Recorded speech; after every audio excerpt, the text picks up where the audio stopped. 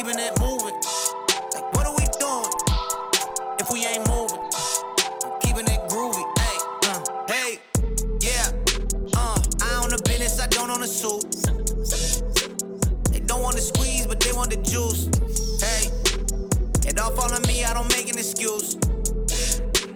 So I don't got time to get a masseuse. I do what I do, I'm making it work. You doing too much, you making it worse. I'm hitting the road, I'm making the merch. When I get home, I make it to church. I'm overseas, acting like I'm back in the borough. Shouting I'm spending euros, I need dessert. I got the churro, I give them work. Like referral, I got the word, and that's eternal. I write the raps, I don't write a journal. Hey, let's have a conversation. I ain't the type to go talk crazy when they come around, act all gravy. That's just not how my mama raised me. Minor league, that's the operation. Moving, keeping it moving. What are we doing if we ain't moving? Keeping it moving. Like, what are we doing if we ain't moving? Keeping it groovy. Yeah, we keeping it moving, keeping it moving. It's your boy Kingpin, Big Drake, MadeMen Radio Show. Big Drake, what's up with your boy?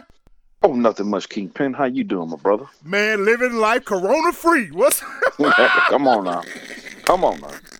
Hey, man, we had already told said, go tell the fam, if you got to be locked in, at least we got to give you something to listen to. Yes, sir. Man, I've been tripping, though, looking at Instagram and all the things and seeing the people going through sports withdrawals right now. Yeah. I see who some dudes had went on and filled out their brackets and then took an old version of NCAA basketball on PlayStation and and created a tournament and hit simulate and was betting on their brackets. Wow. That's when you jonesing pretty hard right there, bro. You got it bad. I was like, man, these dudes is simulating. Like, I don't think NCAA basketball been out since like 2008. It's been a long time. It's been a minute. It had. I will admit, I was looking at this morning. I told him, I wonder what's on SportsCenter. I'm like, because when you look on all the ESPN channels, bro, yesterday they were showing like a 2002 Florida State game. It was going to be followed by a 1993 Florida game. I mean, dog, it's bad. Well, at least they playing that. Like, right after the NBA had canceled all its games, or canceled the season, on your guide, it would show Pelican Celtics or whatever. I'm like, well, maybe let me click it, and it's just dudes on there talking. Yeah. And I'm like, man, come on. Man. And even but at least they playing old games. They are, so you can watch some football. It just don't try to bet on those games because somebody gonna scam you. And my kids, I bet you they got some idiot doing that. Though. Yeah, I got 50 on Florida State. Bet. Yeah. Bet I'm gonna double down on that.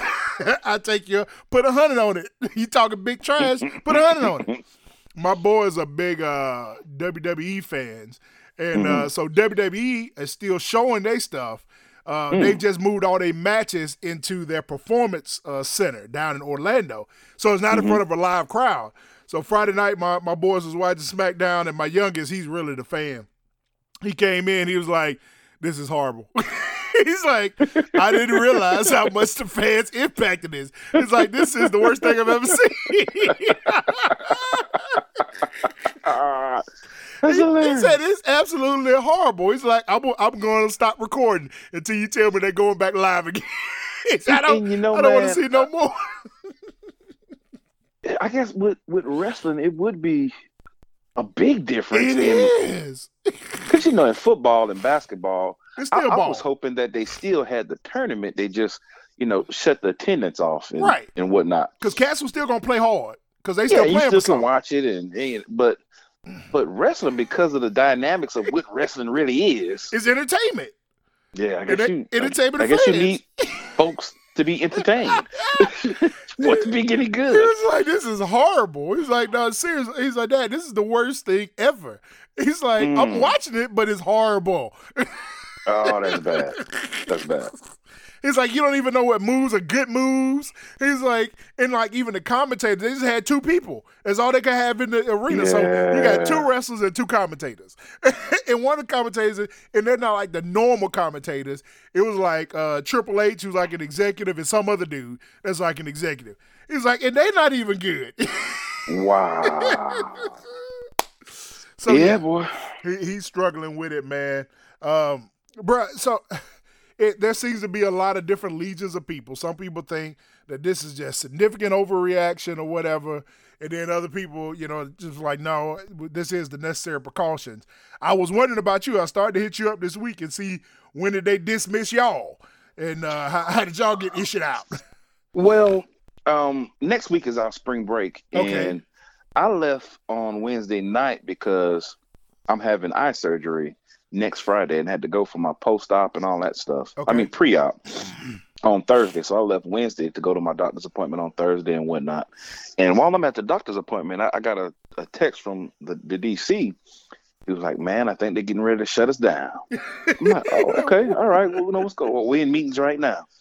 By 10:30, 11 o'clock, he texted me back and said, man, they didn't shut the school down. Yep. So the school is shut down. They've sent all the kids home or sent them wherever they need to go. Right. Because, it's one of them situations where you ain't got to go home, but you got to get the hell out of Right. here. That's right. I don't know if you're going home or not. You leaving here. Yeah. So I know we're shut for at least the 30th. 30th. Okay. Yeah, at least the 30th, maybe even longer. And, being me, what my next question was. Am I getting paid? Am I getting paid? As long as that check keep coming. Yeah. I know I'm not present, Alabama, but am I getting paid? Yeah. And, but of course his response is, man, we salary. We should get paid. Then also knowing me, my next thought was, well, what about your hourly workers? Yeah. And the people that work in the CAF and the people that's in housekeeping and the what's grounds crew. Yeah. And I'm like, what's going to happen? They got to get paid too, And right. So hopefully, for now I hadn't dug into all the details, but I think some of the legislation was passed by the House and waiting on the Senate right now. Hopefully should be able to kind of be a portion of that. I think some of those types of provisions are tied into that bill. I ain't got no faith in them dudes. Well, I think they passed it in the House. President Trump already tweeted out, hey, I'm signing this time and hit my desk. Y'all gonna do what you need to do and get it here. The Senate, the House didn't pass it till late Friday night, I think. So the Senate had already left for the weekend. And so supposedly when they arrive back tomorrow morning, it should be on that. So hopefully they'll go ahead and take a day and pass it, and then President Trump will sign it. But I hope it does have some provisions. However, here's where I'm in the boat with you. Mm-hmm. I know it's got provision to pay folks, but I wonder who is those folks. Because they always say it's going to cover folks, but they really care about the people down there in Mississippi at the community college that keeps the ground. Yeah. You know what I'm saying? Yeah. Like when they talk about federal employees or state employees, are they talking about them cats or are they talking about the legislation and those cats? That's really my concern. Because even my concern when I thought about y'all this week, I was like, oh my God, what is these kids going to do? Because you got some kids, man, they've been – look, the 2 to 3 square meals y'all give them, that's the bit they've been living high off the hog. This is the best they done lived all their life, man. I mean, we have several kids that we hate for them to leave because we know they're not going to eat on a regular basis, and they come back. So left 300, come back 212. Yeah, in junior college, because there really is no. I mean, there is summer school, but we don't make our kids go to summer school because we got to pay for all that. Right. So they get, after spring, they get essentially 9 weeks away from us. And we're always scared because those 4 or 5 kids that don't have a steady income of food, you joking about 220 and come back. I mean, come 300, come back 220. I mean, it'd be drastic like that. Dude, 309 and come back 265. We're like, well, but he well, Well, you just moved from D tackle to D end. Yeah, but when we got him, he was 220. Yeah. So we put all that weight on him over a year and some change. And now you got to almost start. You took 3 steps back, so you got to start back. Yeah. Yeah, I was concerned about that, man. I was like, man, what about these kids? Because, again, I knew a good majority of your kids, they don't come from, I mean, you know what I'm saying? They on the struggle bus. Yeah. So, Yes, they are. I was concerned about that, man. So some of my prayers this week have really been toward that, like when they dismiss in schools. You know, some of these kids, that's the only two meals they get every day. And it's crazy, bruh. You know, in the world we thinking about it, it's so nonchalantly to say, hey, y'all, if you sick, just stay home. Hey, we gonna send everybody home for 2 weeks. And I know it's the right thing to do, but it comes off so nonchalantly because it's coming from people that don't really know what it means to miss a check or have an impact from missing a check. So it's easy for me to just straight up just say, oh, man, like us sports fans, like I'm feeling it a little bit. I've been playing more Xbox than ever this weekend. But for me, it's just pleasure. Thinking about for others, it's life or death. Like missing, canceling the rest of the NBA season is life or death for some people because that means they're not getting a paycheck for the next 4 months. All these music festivals that got canceled. Bro, do you know how many small businesses will fail during this from the effects of this last month of this virus? Yeah. Like some people ain't coming back from this. I was reading the South by Southwest Music Festival down in Austin that got canceled. Like some people had already stocked up for the festival because they canceled it within a 2-week window. So they already had paid for the shipment of food and supplies forward. And they went out of business, bro, already. Like already. Wow. It was like I can't recover from that. I had to go in debt to buy it. And then they were saying some of the businesses in South by Southwest, like they will earn half of their year's annual gross from that 2 weeks festival. Half. Yeah. So they was like, man, I'm out. It's a wrap. Like I can't even afford to keep the lights on now. Wow. And everything I just bought is gonna go to waste because it's food or perishable stuff. I saw a report on Twitter. I don't know how true it is, but it had talked about, it had named I don't know the correct title, the health administrator or whatever he is, that months ago he had advised President Trump that, hey, this is going to be a problem. We need to do things. And he kind of dismissed it saying, well, all these people testing positive with coronavirus is not good for a presidency. So he kind of dismissed it. And then now we're in the situation we're in now. And, I don't know if it's true. I don't know if it's just propaganda and people wanting to bash Trump and blame him for everything. It's clear that you and I are not Trump fans, but we are reasonable and sensible people. That's you know what I mean? That's right. So I don't know how true it is, but I will say this. Historically, a lot of times when things go bad and it has a great effect on the United States and humanity, like the government knew about it beforehand and they just played it weak. Like, just like 9/11, they had all this information. No, ain't gonna happen. Yeah. Then all of a sudden, then all of a sudden we in mass terror like, see what had happened was. Yeah, exactly. Yeah. So, it is plausible that he did have this information and then dismissed it. And now we in let's hear it and get something done mode. Yeah.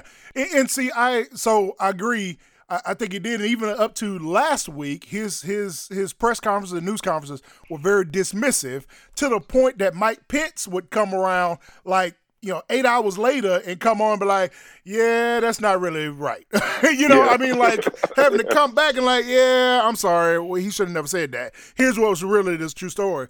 So, and it has been very dismissive. And I do think it may have delayed.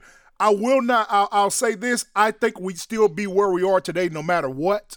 Here's the things I think would have changed, though. I do think had we put a little bit more urgency, maybe 3 to 4 days more, that's just 3 to 4 days earlier, that we could have had valid testing kits, because test kits just arrived and became plentiful beyond the CDC and the state health departments just on Thursday of this week. First time that you could actually get them to some of the private industries to be able to actually test people for it. And we still don't know how far away we are from a vaccine or drug or something to be able to treat it. So I think, sense of urgency could have been more, which would have got us 3 to 4 days headway on it. I still think ultimately we would have had to shut stuff down. The report I read is that he has known about this for months, not just days. Oh.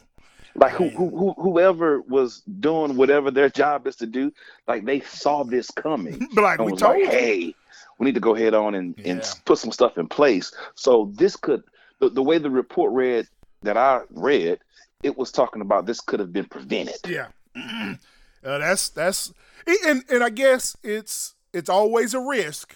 It's like, but.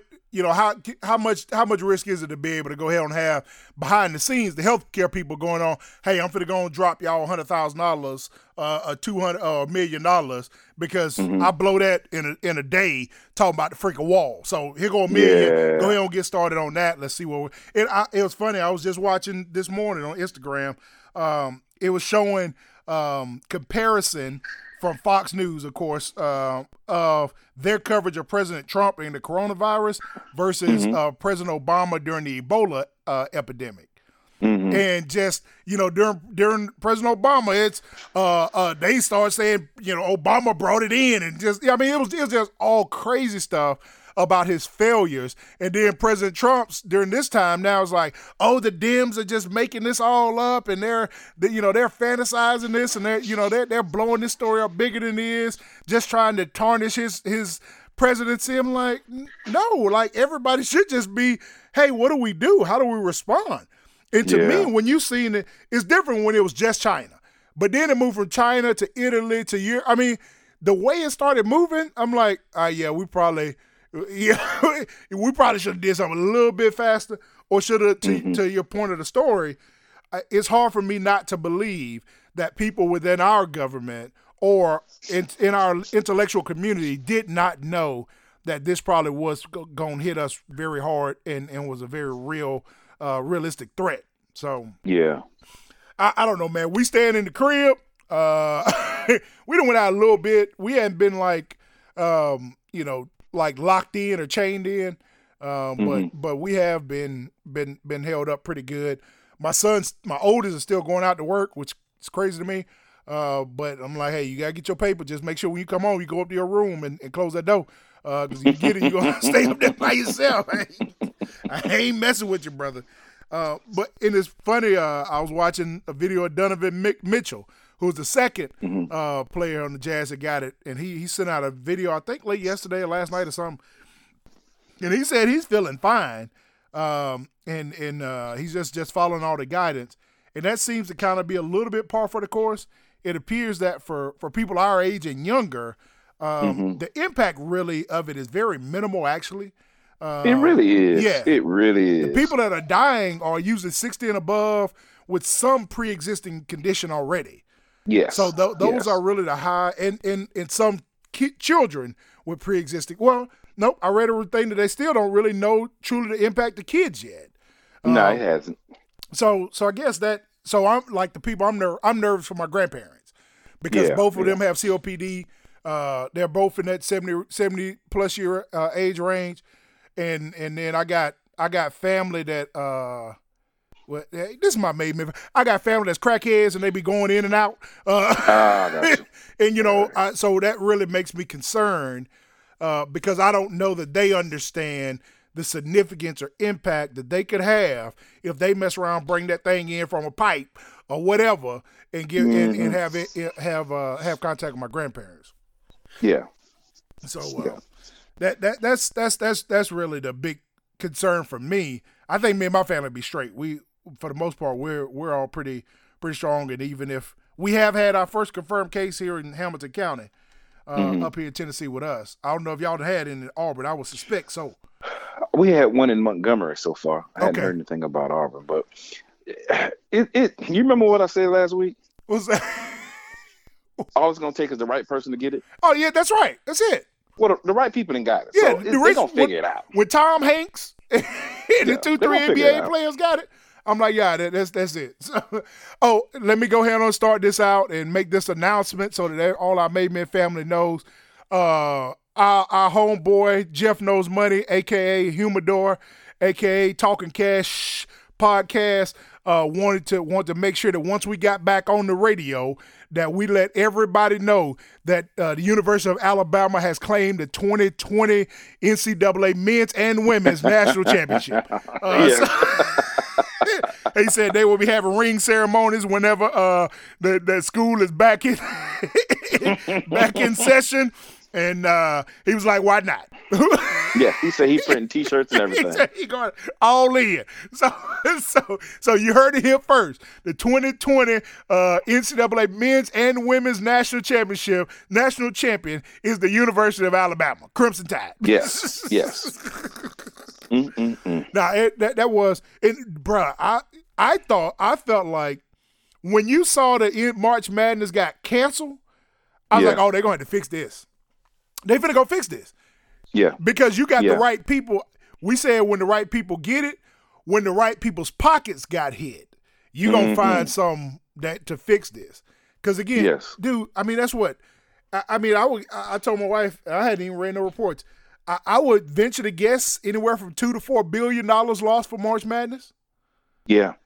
Jeff Knows Money was telling me that this is really when the NCAA makes their cash. Right.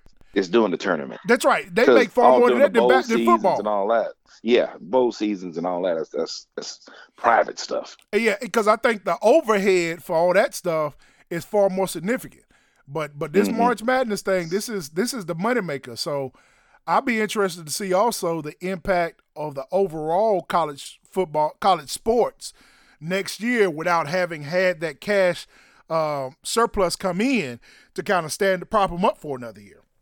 Now, I'm sure they got enough reserves, but I bet the impact will be significant. And they're even talking about giving these kids another year eligibility for all spring sport athletes. I think that's a great idea. I do too. But I'm wondering, are you really just going to be able to say spring sport athletes, or are you going to have to go ahead and go for the full calendar year? Because the impact to the football programs is still significant too, though. Because where you usually have kids graduating early, many of them can't now. They can't come on in for spring, so they're already like a year behind. I mean, where you could have had that 3 to 4 month window where you catch up, they coming in behind. So I think the impact on every sport is going to be there. Yeah. So I agree. I say, man, it is. Our kids said, hey, what did y'all do when y'all missed school like that? I was like, hey, we never had to miss school like this. This is the first time I've ever seen this. I said, I would think the only thing that's close in comparison to this is like the smallpox back in like the 20s or something like that. I can't remember any other time where something of health regards impacted the country like this. Well, I'm pretty sure before our time, polio and yellow fever and all this stuff, I'm pretty sure it had major impact. But another thing to remember is that the military, technology-wise, even medical-wise, they're 10 years ahead of us. Right. Like, it's like something's going to get figured out, and the majority of everyone will be fine. I do, I'm one. Let's always side on precaution, but I do think people are just freaking out way too much. But I know, like the doomsday preppers, they probably like, I told you, we've been ready. Yeah, I told you. My wife said all of the couponers she followed been like, man, I've been waiting for this day all my life. Yes, it's. They've been screaming to this day, but and also, I don't know how to phrase this. I do. So I think this has also brought awareness to people who don't wash their hands. Them nasty folks out there that don't wash their hands. Yeah. I mean, dude, sometimes I hate going into the bathroom with another coworker just because now I know for a fact they don't wash their hands. And you know how clean I am. So that changes my whole perspective of them as a person. It does, whether it's right or wrong. I'm not dapping you up anymore. There ain't no high fives. I'm not prepping you. Nothing. You know how I roll. I do know how you are. Yeah, it has highlighted those people. Like, y'all the people, if we got rid of all the nasty people that don't wash their hands, we've been all right. What he should have did is quarantined everybody or shot everybody that did wash their hands, and we'd be fine. You'd be amazed how many people go in there, and I can only speak for men, but women do it too. But going there, man, I got a coworker. He will lean on the urinal. Oh, God. Like it's his support. He rub that thing down, make out with it for a second, shake off, and just walk on out that thing. Oh, rub his lips, ain't the cleanest piece of instrument around. And he lean, because some guys like to lean forward or grab on or something, and I don't know what they want to point it all the way down. I can't explain it, but he in there hugged up with the doggone urinal, and they just walk out. Yeah, woo, that was a good one. So, let's go. Get somebody a high five on the way out too. I try like at lunchtime, and this is dead serious. So by the salad bar, there's a soup section. Yeah. And sometimes they be having gumbo, that broccoli cheddar. Like people at that school be sleeping on the soup. The soup be banging. Yeah. So because my coworkers see I'm always getting soup, they started getting soup. They're like, man, I had no idea that was over there. If he gets the ladle before I do, I don't eat soup that day. Or if he goes back for like, have you got yours? Like, if I got mine, he like, oh, what's that? I'm like, oh, they got gumbo today. Oh, I'm gonna get me some of that. I'm done. Even though I wanted a second round of gumbo, I'm not getting it. I'm good. I'm straight. I ain't gonna even get. I'll be disappointed. My feelings be hurt. But Big Drake, if you put you a heavy glob of Perel on your hands before you grab the ladle and then after, you should be fine. No.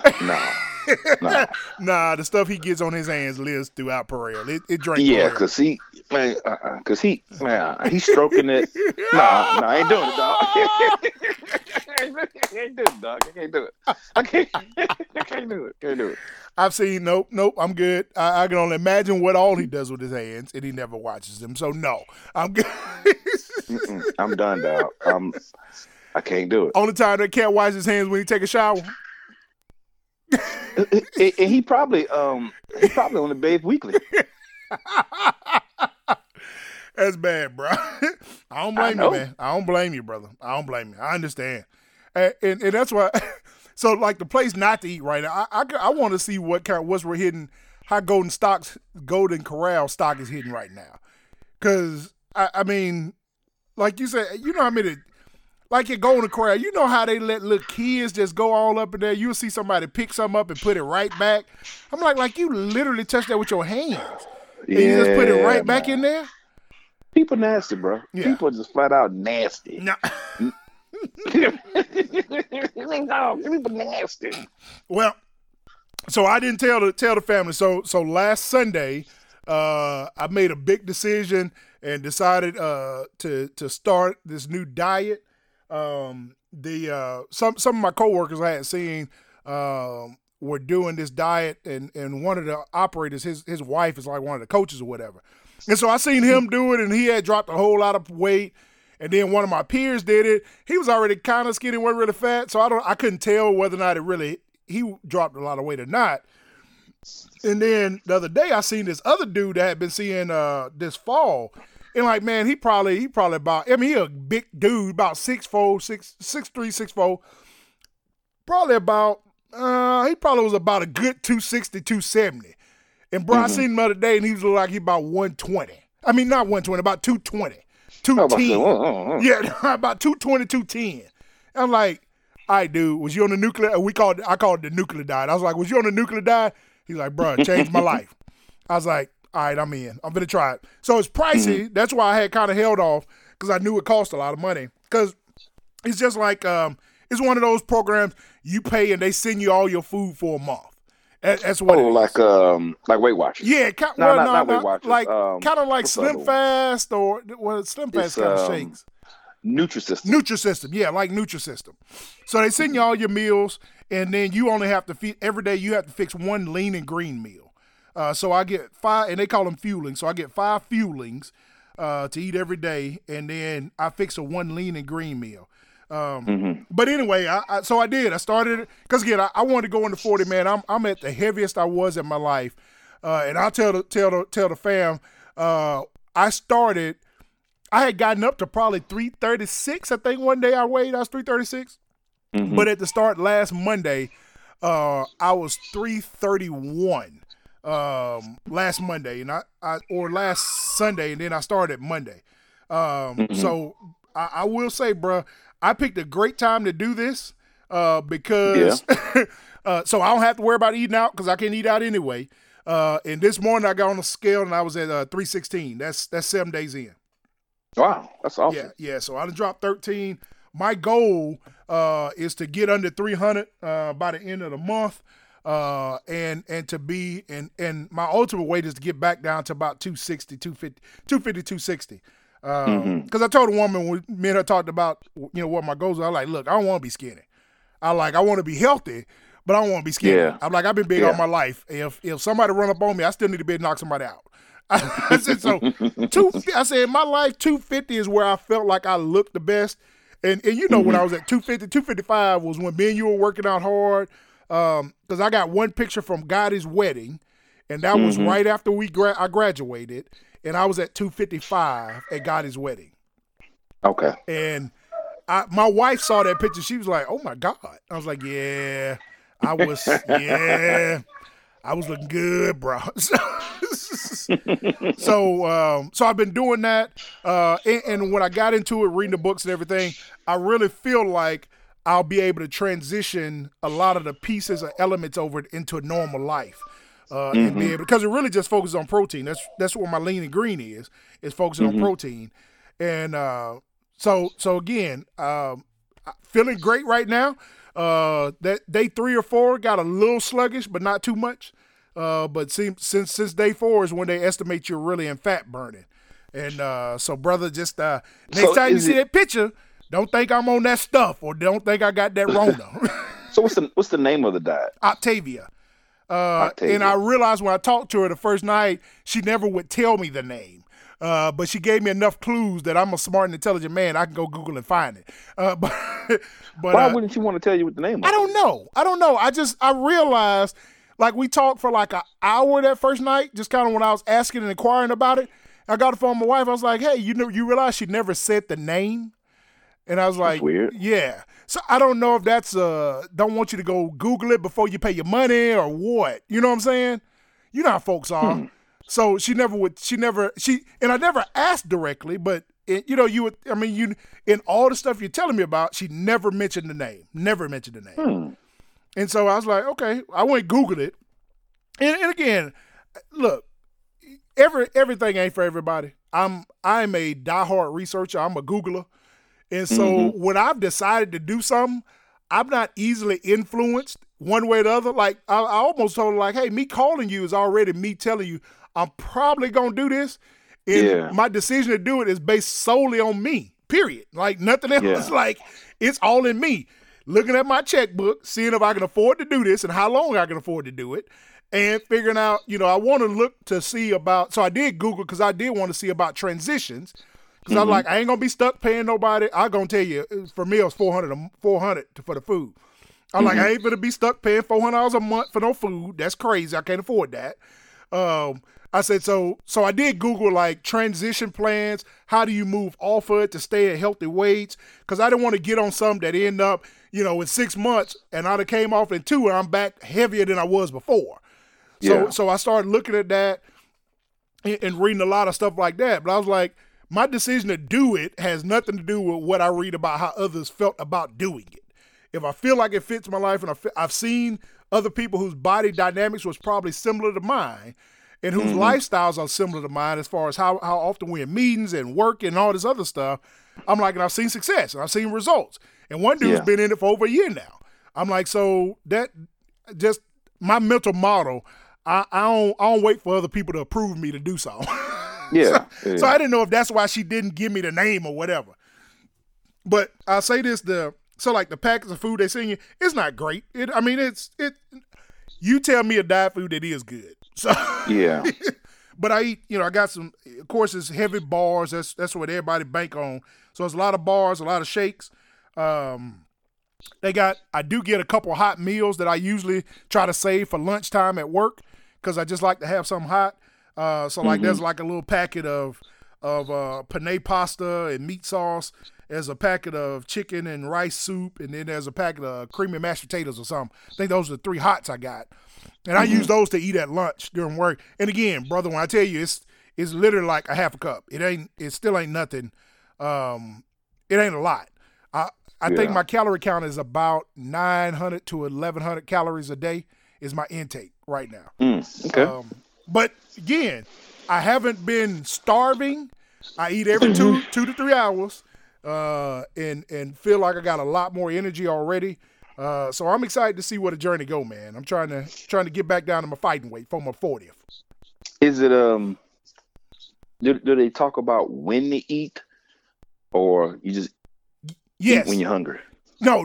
You have to eat you have to have a fueling every 2 to 3 hours.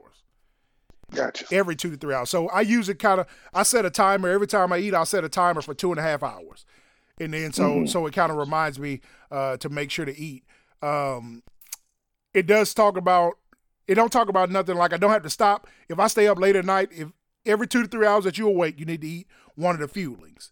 You can eat your lean and green anytime during the day, but I'm like, I ain't gonna never eat that in the morning or at lunch. I like to eat with my family. I like a dinner. So I always eat my lean and green at dinner. And I've gotten very creative with my lean and green. I mean, like yesterday I took a zucchini and made some zucchini pasta, and I sauteed me some shrimp. And there's a dude, dang it, what's his name? Hughes, D. Hughes, Hughhes. Bro, when you go to the grocery store, look at D. Hughes. All of his stuff is sugar-free. Banging. He got a sugar-free barbecue sauce. He got like 3 or 4 marinades. So I marinated in his lemon and garlic herb marinade. It's only 10 calories, dog. Wow. 10 calories, no fat, zero sugar, only like 2 carbs, I think, total. And the fat is from the like sunflower seed oil, so it's healthy fats. Okay. His barbecue sauce is banging. I think his barbecue sauce is on like 20 calories. It's a black dude. And it's. Well, I wouldn't name a D. Hughes. I wasn't thinking he was a white dude. He a brother. His stuff banging, bro. I told my wife, I'm like, I can see, again, it's a little more expensive than other stuff, but not that much. It ain't like $8 a bottle. It's still like $3 or $4, and they sell it at Walmart. But no, his stuff is banging. It's banging. Friday night, I came home. I made me some smashed cauliflower. I turned on the pellet grill and cooked me a filet mignon because I can have extra lean meat, steak. Did a reverse sear on the filet mignon and did some steamed broccoli. I thought I was in heaven, bro. It's the best meal I ever had. It's one of the best meals I've had in like 2 years. I mean, easily like a year or two. It was amazing. Wow. It was amazing. So I ate cauliflower rice. I'm gonna make some gumbo tonight to seal up for the week. So I do a lot of meal prep on Sundays, then like I'm gonna make this. I found this recipe for a spaghetti squash chicken enchilada. So I can have chicken. It's one of my lean meats. I can have spaghetti squash, and I can have like a half a cup of low fat cheese, and all that kind of fits into my requirements. So it's really it hadn't been bad at all, man. I mean, it really hadn't been bad, and I really think somebody could do the same thing using the very same principles, and just figure out what fuelings, like what kind of bars and stuff they sell out there, like at Sam's or Costco or something like that. That kind of fit to keep you under that fat, carb, and calorie count that you want to be at, and just buy, because that's really what my plan is. I'm like, hey, when I transition off, I'm probably gonna go back to eating a meal for lunch and a meal for dinner. And then I'm gonna find a good shake that I think fits kind of in the calorie count that keeps me where I want to be, and I'm gonna find a couple of protein bars to interact throughout those.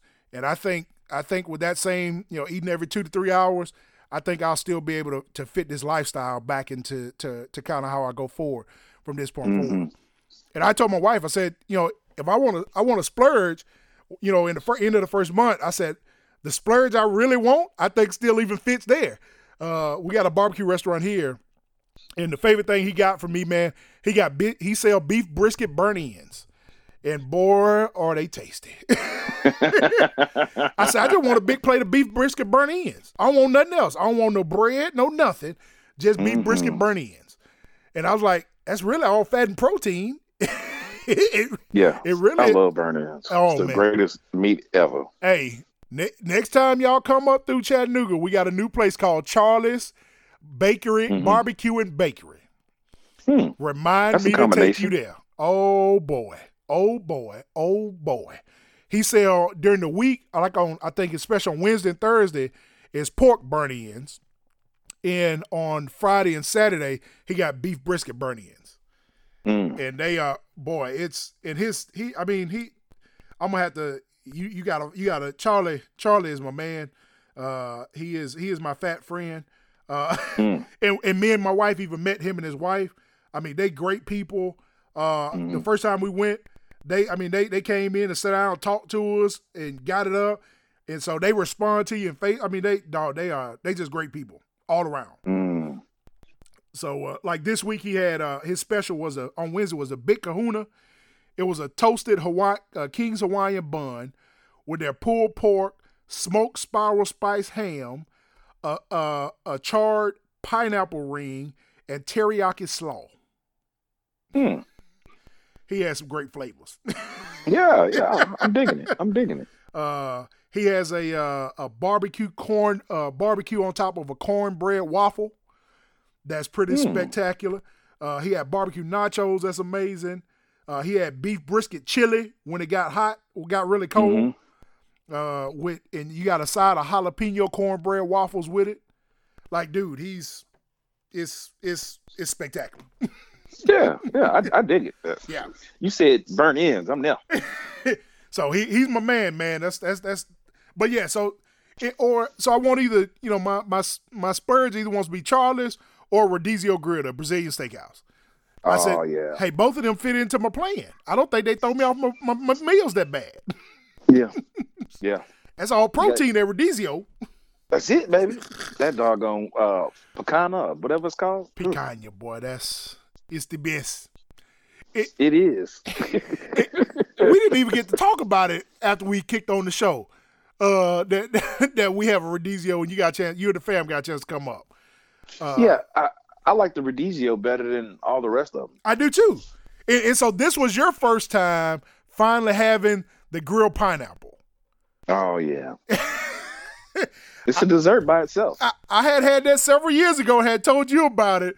And then and when I got here, I was like, not only do I have a Brazilian steakhouse, but they have grilled pineapple. It changes your life. It's life-changing. Well, dog, speaking of pineapple, so I can't remember how me and my coworkers got talking about this, but he said, one of my coworkers was like, hey, you know what the pineapple mean, huh? And all of us were like, no, it was just a defensive staff meeting. And he was like, pineapple is a sign or a signal to let other people know that you swing. And I'm like, what? Yeah. What? What? He said, yeah. He said, a lot of people, and I've noticed it in neighborhoods, but I've never paid any attention to it. He said they'll have a statue or a concrete, I guess it's just a statue of a pineapple, and sometimes it'll be placed upside down or whatever, and that's to let people in the know and other swingers know that is a house that swings.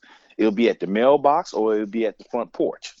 And also people will have stickers because on my way home Wednesday night, I saw a sticker. And I'm like, oh. So, of course, my next question was, how do you know? How you know? Yeah, he's like, no, I got some friends in high school, and they into that. I mean, they still my friends, and they tell me this. And that's one of them things that if you not in the know, you wouldn't know. And so I Googled it, just like everybody else in there Googled it. And it's for sure. I'm Googling it right now. Yeah. A pineapple that's placed on your porch or mailbox by swingers lets everyone know that there's a swinger party going on. And a pineapple that's turned upside down is when there is someone looking for a swinger party. Yeah. Ain't that something? I need to tell my wife. I need to make sure she knows that. Yeah. My wife loves pineapple. I love pineapple too. I'm just not gonna have a statue of it. I don't love it that much to have a statue of it. And I darn sure don't love enough to put it on my front porch on my mailbox. Brother, I did not. Oh, that's okay. That's. I just wonder who in a right mind was like, we got to figure out a signal to let people know that we down for the get down.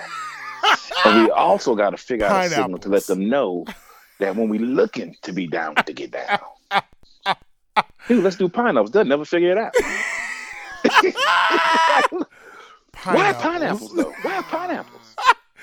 Wasn't it one of Kevin Hart's stand-ups that his safe word was pineapples or something like that?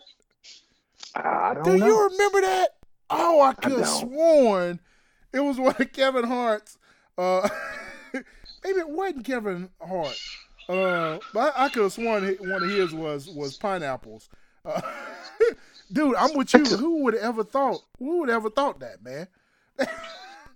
And I mean, if you think you've seen pineapple figurines and statues on people's porches, I know I have, but I'm like, I never looked at it and be like, why they, I just. But watch, when you ride around your neighborhood and see how many pineapples you got out there, bro. That's crazy, man. That's. What do you use to let a woman know that you're not comfortable with what's going on? Oh yeah, My safety word is pineapples. It's a word.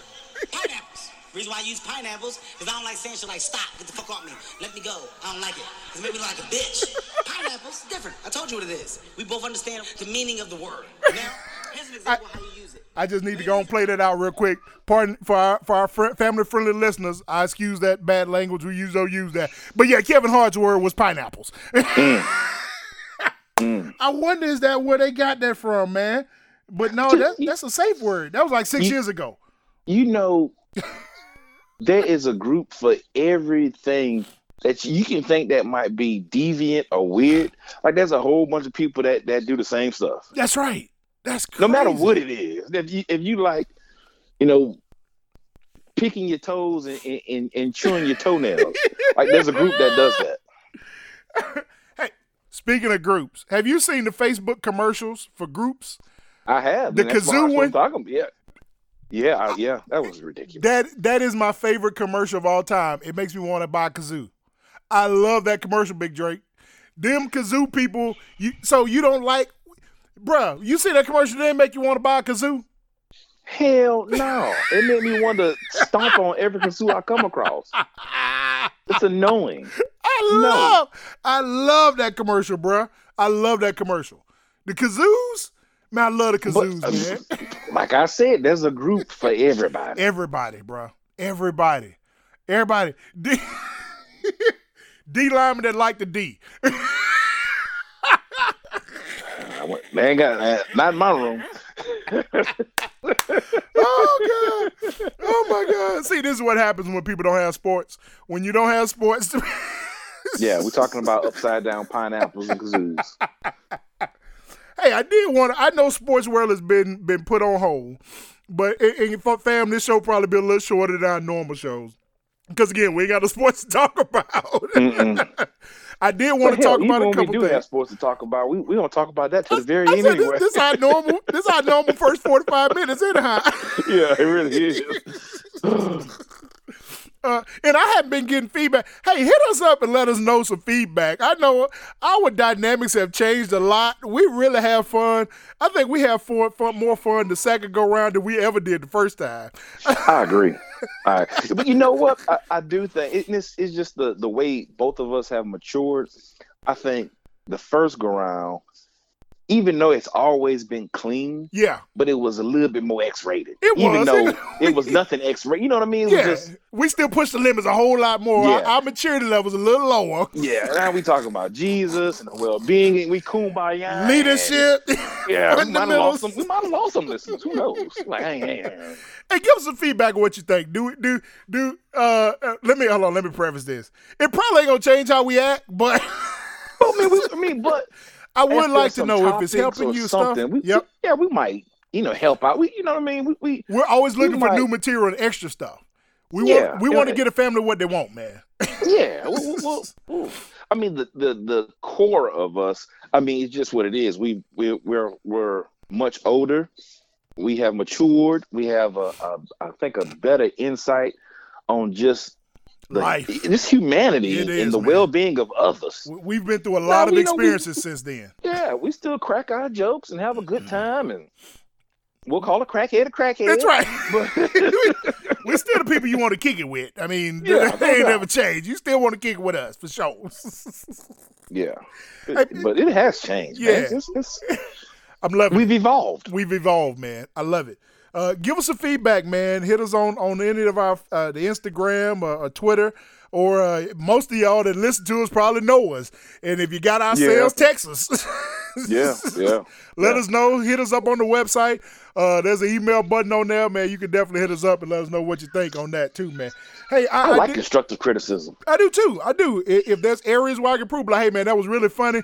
Y'all probably shouldn't have went 35 minutes on it. I'm like, all right, cool. Yeah, Thank you. yes. Let us know now. Let us know. Hey, so the big sports talk story before the story was no sports. What? Oh, I hear Baby Kai getting it in. Get it in, And Baby dog, Kai. He downstairs. I didn't know you could hear that. He downstairs. Jack is getting it to him. Bro, that little dude, that's something else, boy. I mean, he is. He like a Sour Patch Kid. Because 1 minute, he like, this is the sweetest, hardest baby I've ever seen in my life. And he's converted me to follow Jesus. Oh my God. And then in the next minute, you're like, okay, that baby's possessed. Like, okay, I don't have kids and I don't ever want Oh kids. my God. And now that I do have kids, I want to give them back. So, Big Drake, You hear that? most people, the third one is the one that makes you never want any more. Most folks, the second one, after that second, you be like, I could do this. And you mess up and go and do a third. And so me and Pastor Bird, both of us, and others I met, it's like, hey, when that third one come, bro, like you realize that's it. That you don't want no more. The Lord bless y'all the second time to say, you know what? We good. We probably you know straight. what, man? You know my heart for kids. I know. Like, if I could have 50 kids, I'd have 50. If I could afford 50 kids you had. I'd have 50 kids. I'm sure Booker would have something to say about that. She ain't got no say in that. I ain't gonna even say it's a regret, because I only have one regret in life. But I wish I would have started much sooner. I wish. How many you think y'all, if you would have started sooner, how many you think you would have, realistically, with everything you know, your life and all that stuff, how many do you think you would have wanted? Like, I want 50. I'm not joking. Like, if just because I'm away and the finances with daycare and, like, if that wasn't a major factor, which that is the factor, I'll pop out 2 more right now. Let me go drive all the way crazy. I'm gonna give 4 more at the house. I mean, because even, I talk about Baby Kai, and he can be a handful at times. But sometimes I just sit there and I'm looking at it and I'm laughing. Yeah. And Eric's like, why are you laughing? Da, da, da, da. I'm like, I mean, this is really a miracle, and it's a joy. We created a human life. And he's going through a little something right now, but I mean, this is really a pleasure to see, because we get to see a human being transition from every aspect of their life, and to also help teach and nourish and, equip and send, just not the only thing being a parent is the most rewarding and most scariest thing ever. I agree. Because you don't know if you did good to the end. Well, you're experiencing this now with Tony driving. Yeah. Like, I'm afraid my kids are 4 and 1, and I'm Yeah. already afraid for them to drive Yeah. because I'm on the road a lot, and people are just jerks, man, Yeah. and it's just jerks. My son don't get off from work to 12:30, 1 o'clock, and on the way home, and like we talked last week about whether it's the police or just other crazy people in the world, like it's tough to sleep before he really gets home. is. Yeah. And people, I mean, if you're not a minority, like having your kids being, I coming from law enforcement, having your kids being fearful of your kids being pulled over by cops is a real scare. And I was talking to my brother just about this yesterday because Chacoma and Kai had a birthday party right around the corner, and Erica was going to take him. I was going to stay home and tidy up and do some stuff around the house. Well, it was Kai's nap time, and she called me and she's like, "Can you please come get him?" And that's one thing I do love about Kai. Like when it's time for him to go to sleep, he ain't with all that. Like he wants his bath and he wants to be put down. He ain't trying to stay up. He ain't trying to fight it and watch TV or play. Like, when he ready to go to bed, he ready to go to bed. Like now. Yeah. So I said, sure, I'll walk over there. So I'm walking, and naturally, I'm not home much, but I'm seeing a lot of the new neighbors, and they looking at me like I'm crazy.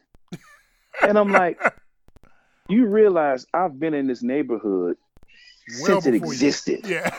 Like you moved in 6 months ago, or even 2 years ago. I've been in this neighborhood going on 11, 12 years. Yeah, yeah. Like we've been here. I am the longest tenured resident on my entire street. That's saying a I lot. was the second house on this entire street. Now you've been here; it's full of houses. That's this right. whole neighborhood's That's full right. of houses. That's right. I was the second house on my block, and maybe the 6th or 7th in the neighborhood. In the whole neighborhood. Because you looking at me? Who moved in for you or Jeff? Jeff did. But and Jeff he's did. gone. Yeah. So yeah, he's gone. The couple that were the first on my block, they moved. The neighbor to my right, he moved, and there's a new guy there. He's been there for a while now. That's Matthew. Matthew, my dude. Shout out to Matthew Rice. Big shout out. He's a good cat. Good cat. To my left, that was the Pools, and Tommy and Caroline. Tommy was a businessman he was young, but he was a businessman in Atlanta. He decides to quit the corporate world. He enrolls back into Auburn, and now he's a vet. He's a doctor. Wow. And of course, once he graduated and got that vet money, he went ahead and dipped on out the neighborhood. Level up. Yeah. So, but and I had to apologize to my brother because I went on a rant. Just the looks they were giving me and how they were making me feel.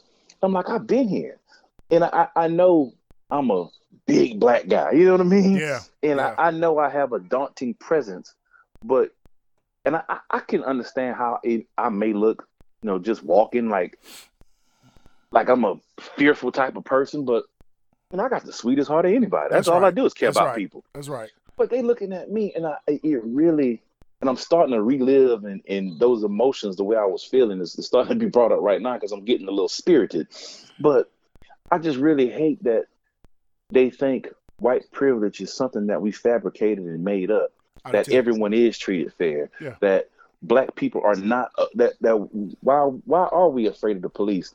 And the United States has an ugly, ugly, ugly history when it comes to race. Nobody wants to acknowledge it. They just act like we just made this up to say, well, this is the reason why we didn't get the job. It has to be race. They'll acknowledge that the history occurred, but they just believe that a magical switch turned and everybody changed their views. Yeah. That's the past. That's exactly what why do we always talk about the past? Do you not think that the past is still prevalent? No switch happened. Still living it. No switch happened. And the people that hated me then, there are still remnants, if not more, of the same people here now. Yes. Rules have been put in place where they can't do some of the stuff that they used to.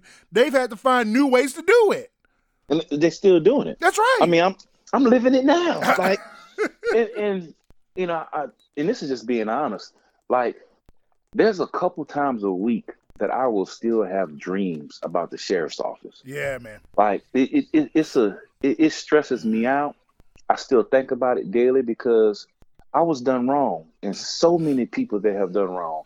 And Sheriff Jay Jones is a straight racist and a bigot, and he's been doing stuff like this forever. And ever since he's been in nobody's office, ever called him out. Nobody. and nobody's ever called him out. No. I've been the only one that's been brave enough to say, you know what? You're not going to continue to do this to me and everybody else. That's right. But he's done it to so many people. Yeah. Because he's in the power of position. Yes. Like, Yep. he is the sheriff of Lee County, which is like the third or fourth biggest county in all of Alabama. He has deep political pull. I mean, I've seen in my case some of the things. Man, the judge has been reassigned like 3 or 4 different times in my case. Why is that? You know what I mean? Well, I wonder how many have any of them been reassigned because they recused themselves, or were they forced to change it up? I don't know. Or they just keep or they keep reassigned just to delay it to try to extend your money out. Correct. I think that's part of it. Yeah. I think part of it has been I'm pretty sure maybe, this is all assumption. That's right. Maybe one person was like, I can't get involved in this. Yeah. But I'm pretty, because at one time I had a black female judge, and then all of a sudden he gets reassigned. Now, I think in that we need instant, to get that case off. We need to get this case off. exactly, yeah. No way we letting this go to case with her. Yes. So, I mean, it's been a stressful thing. And I don't get stressed out about much, but this sheriff's office stuff stresses me out. And like now it's gotten to the point, anytime I'm in the county, because I told you the time that I went to go pick up some of my stuff, he kicked me out of there. Yeah. And I could see the hatred in his heart for me. So anytime I have to go through the county, like I had to go to Columbus for my pre-op eye exam. You go 5 miles under the speed limit. I mean, when I was riding through the county areas and I saw Lee County Sheriff's Office, I was nervous. I'm like, I just because I know, and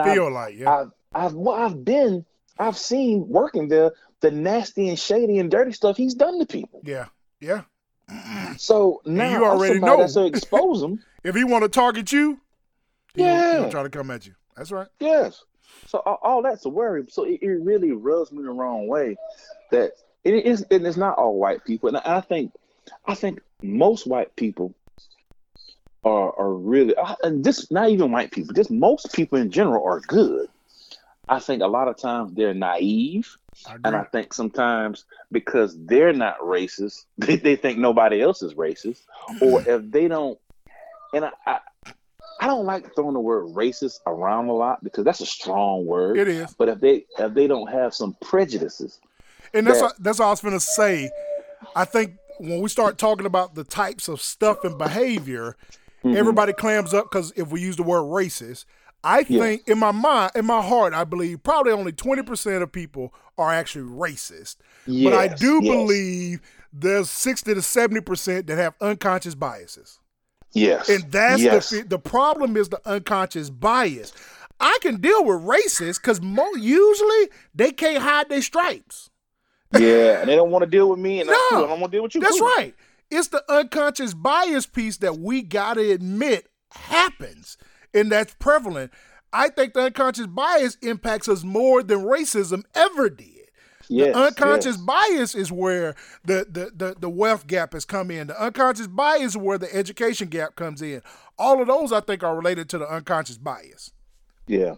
Well, like everything in this country, everything, laws, and you talked about the banking and the financial institution, everything has been done so we could not excel. That's right. Everything. That's right. Everything. That's right. And to the point that they had to make rules to force us to be allowed to participate.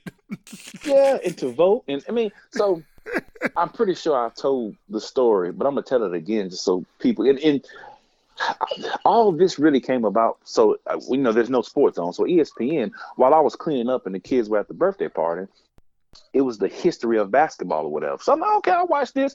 And I'm thinking it's really going to be the history of basketball, which it was, but it was more like the black history of basketball. And it was talking about Wilt Chamberlain and Bill Russell and the integration of the sport and and Oscar Robertson. And he was talking about that. He's like, I know this happened when I was a kid and I should get over it because that's what they tell you, but I can't get over it. I'll never get over it because I was a kid. And for people to do this to black kids, yeah. Like, I would never get over that because we were kids. And how could you do something like this to kids? Yeah. And that just shows you how deep the hatred was. And I had to start watching it because that's what it was about. It was about how black athletes were being done wrong in basketball. I'm going to make these white people in my neighborhood know I'm something wrong because I'm going to choke one of them out if I keep watching this. So, and I know I told this story 100 times, but for me, I got a new listener. I'm going to tell it. So, this is when I was coaching high school basketball at Lyman Ward. We had a basketball tournament in Montgomery. We weren't very good, so we got bounced out that first round. This was like the playoffs. Right. And so I'm like, hey, man, I'm talking to my head coach. My wife actually works like right around the corner. You mind? We go, hey, let's go see him. Of course, we're in our basketball jumpsuit attire. And I walk in and, people know me. Now, normally when I went, I was in Montgomery because of work, and I was always in a suit. But the lady at the front said, your wife is over there. No big thing. So I'm walking to my wife's office, and there's another white female standing in the doorway, and she's staring me down. Her eyes just reek of terror. She has her hand on her chest, and she's breathing hard like she's having convulsions. And I'm walking, and then as I get closer and I'm getting ready to walk in the door, she said, oh, I thought you were a thug. Wow. And you know me. And then this was years ago, but my wife had literally just got promoted like 2 weeks ago. She had just got this brand new office, and she looked at me and she looked at me and just started shaking her head. No, she's like, mm-mm. And I said, excuse me? She said, yeah. Ooh, I thought you were a thug. And I'm like, what does a thug look like? What's a thug to you? Well, and Eric was like, I'm like, no, I just got the job. Don't get me fired, please. Baby, no. Don't get me fired. I need for her to explain to me what a thug is and why she thought I was a thug. Well, I just, and she stumbled, and then, I sometimes I guess I get loud, and I don't know I'm loud. I wasn't like loud, but the president of the branch was walking by, and she heard me, so she came in, and she kind of just stood there, and she kind of could sense something was wrong, so she kind of jumped in, and she's like, now, Quasi, we appreciate the job that you do, and you're always welcome in the office. You can come here anytime you want, blah, blah, blah. I said, hey, I appreciate that. But she said that I looked like a thug, that she thought I was a thug. And obviously, because, my wife tells me I can be very nasty, but still be respectful. Like, you can't say I cuss and did all this and kick me out, but I can make you feel low real fast. Yeah, so you can make people feel. Yeah. I'm intelligent. So, I am intelligent. So I need her to explain to me why she thought I was a thug and why she was afraid. Well, usually when you come in, you have a suit on and blah, blah, blah. I said, that is true. But guess what? My face hadn't changed. I'm still wearing the same face. And Erica, Erica got real red. But I kept asking the question. I said, look, I'm not upset. See, y'all coming around me. I just want her to explain. Explain to me why you said what you said. And it's ridiculous. But so the next day, of course, Erica gets home. When that lady finally leaves the president, she's like, why'd you do that? I said, well, we give a pass to people so many times because we don't want ruffle feathers. Well, she just insulted me. I'm pretty sure she would have insulted any black person, and she just saw a black person walking and see thug is the new N-word. Yeah, and it's especially at that time because they were saying thug on ESPN, and when the safety for the Redskins, the big guy who played at Miami, and when he got killed, like, oh, he was a thug, and he's like, no, somebody broke into his house and shot him. Exactly. Like, that had nothing to do. But people at that time, people were just throwing out thug because they couldn't say the N-word, and that was like their upside down pineapple. That's right. It's my secret disguise to say it. Yep, yeah, it is. It's the coded word, man. Yeah, and Eric was like, "Why'd you do that?" I'm like, "We need to start holding people accountable. You say something crazy, and this is a thing that I don't like. Well, I kind of do like it, but I don't like about Trump because at least with Obama, there was a time where for years, especially white men, they could just say whatever they wanted to say. It was. Well, when Obama got in the office and they saw the uproar for change, they kind of went in the closet a They little did. bit. And boy, And now that he Trump is brought back, them like, out. my he dude, so I brought can say what I want to say again. Yeah. Like, it was joking, but kind of serious. Like, my boss, my head coach said something to me, and I said, "I'm about to whip your ass." And he was like, "Oh." And I'm like, like, no, for that split second, he saw the look on my face, and he's like, I overstepped. he knew he had overstepped. Yeah. So he was trying to like. I'm and in then of course danger. my DC was like, I'm happy you said that because he been a little flip with the tongue, and he said, "Man, Trump has got these people thinking they can just say what they want to say again." They do, yeah.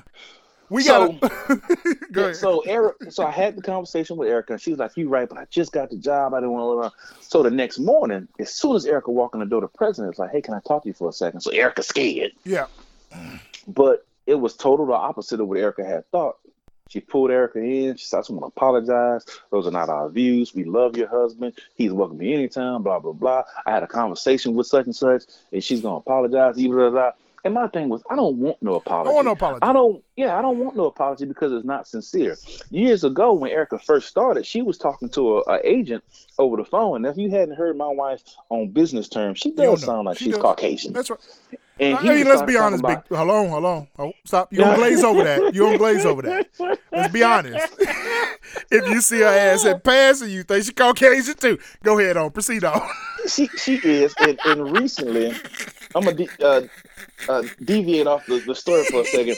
Recently, like, I really like hummus. So I always go to the store and buy hummus and all this and that. So I bought this one hummus because the flavor looked good. But when I actually started eating it, it was actually white bean hummus. It wasn't your traditional hummus. And so Erica came over and she wanted it. And when she reached her hand to dip into it, it's the same it color. was her perfect complexion. I'm like, now I know what color you are. You're white bean hummus. White bean hummus.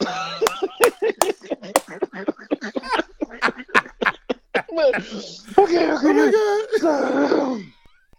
So, the guy was talking to my wife, and my wife was trying to help him out. You know, he's an agent, and so my wife is in the insurance business, and he just went on about how he had to move out of Montgomery because too many blacks were moving in, and blah blah blah blah blah. And my wife was like, "Well, you do real." No, I don't think my wife said anything because she's not confrontational as I am. I say something. That's right. So she went to her boss. Her boss ended up calling the guy. Blah blah blah. So the guy calls back to apologize, but he was like, "Well, I'm sorry you had to hear me say that." He wasn't sorry that he said it. Correct. Yeah, he's sorry I said it to a black person. Yeah, I don't want no apologies if it's not sincere. That's right. Like, I had another coworker. We were watching film, and like I said, my head coach, he can say some off the wall stuff sometimes, and I just got to check him, and I'm not afraid to check him. And I'm checking him in a respectful manner. I don't want people to think I'm like, hey, coach. You ain't snatching him up against the wall. No, I ain't doing none of that. I ain't gonna even pretend and come off like I ain't doing none of that. But I'm like, hey, coach, come on now. So another coworker, we were watching film, and where's this kid from? This kid from Smith County, and the guy was like, "Oh, that's the best watermelons in the state." And since I've been there 3 years, like, everybody, white, black, purple, green, everybody talks about the watermelons in Smith County. It gets shipped all over the United States because they're the best watermelons in the state. I paid no mind to it. One of my football players worked in a watermelon patch, and he would bring me watermelons. I'm like, yeah, these are some pretty doggone tasty watermelons. Hold on, go ahead. Big Drake. Go ahead. I mean, that, like, the watermelons is next to godliness. I will make sure you get one. Godliness for me. And I've never, ever heard about these Smith County watermelons. Yeah, they good, dog. Oh, they good, dog. Like the watermelon tastes like candy. We may be MadeMen Radio family. We may be on hiatus for a couple of weeks. Yeah, it's I have been offended beyond that. That my best friend has never told me about these Smith County watermelons. Yeah, dog. Yeah, dog. You may proceed with your story. Yes.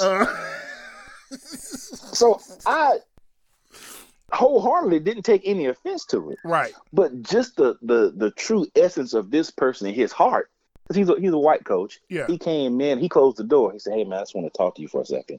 I'm like, "Oh Lord," He's like, "I want to apologize if I offended you." I'm like, "Dude, like, I really don't know what you're talking about right now." He said, "Well, I made a comment about Smith County having the best watermelons, and I didn't want that to."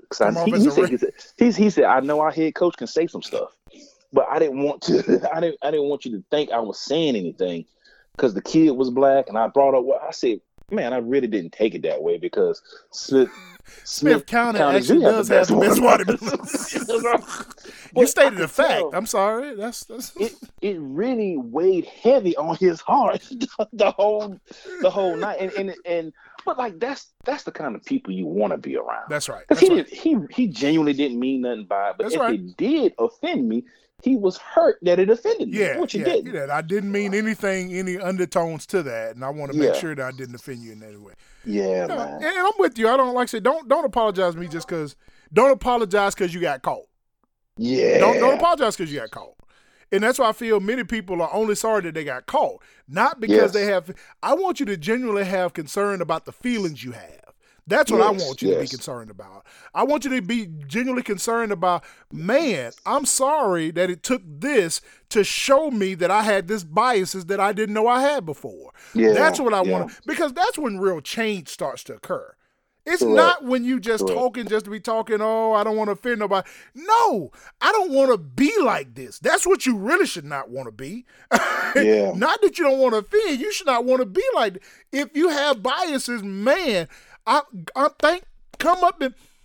rather you come up and thank me than apologize to me. Come up and thank me for calling out a biases that I didn't know I had. Man, I want to pray and be better than that because I didn't even realize I had that bias. Thank you for showing that to me.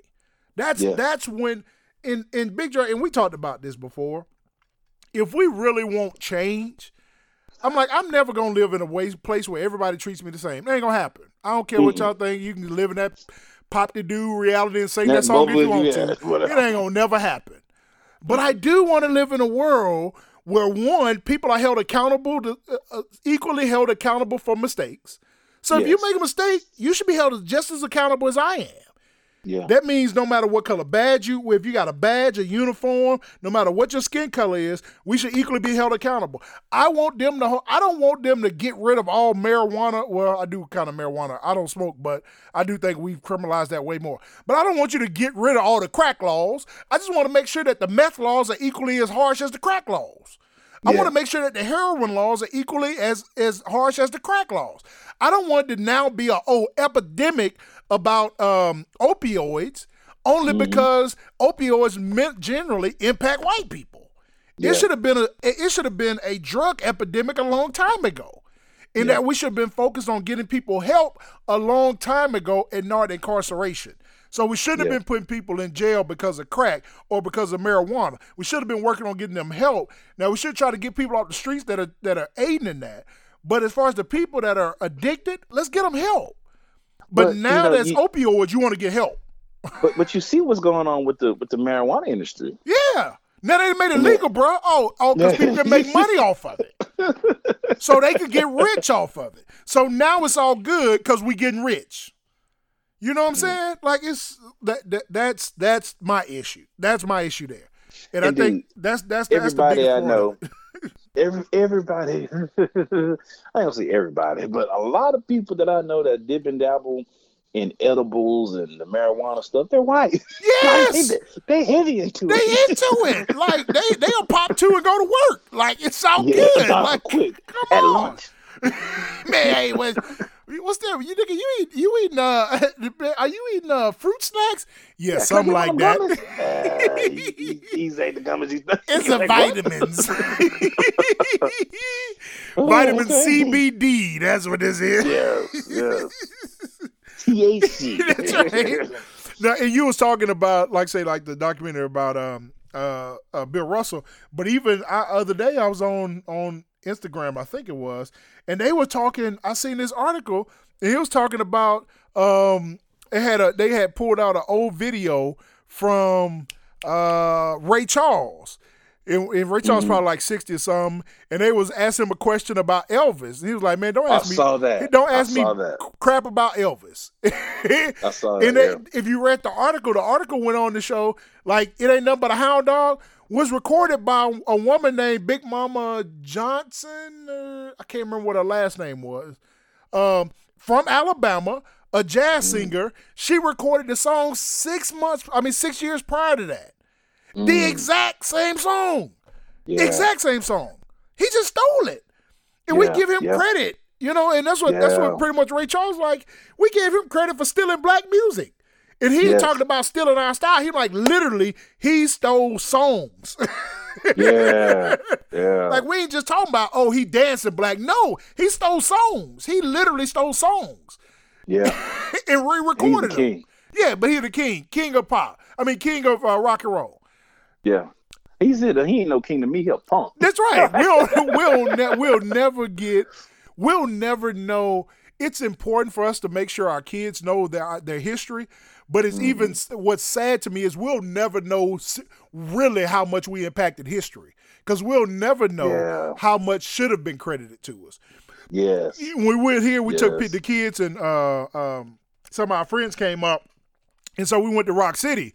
And so now this got this huge attraction. People come from all across the world to come to Rock City and go down to this cavern and in these caves. And they were talking about, giving the story about how this dude founded or heard about this old mine shaft that back in like the 13 or 1400s or whatever, maybe like 1700s, when like coal and oil, when we had trains and stuff. And so he found this shaft supposedly that had been abandoned and covered back over before. And I was like, hold on, a couple of questions.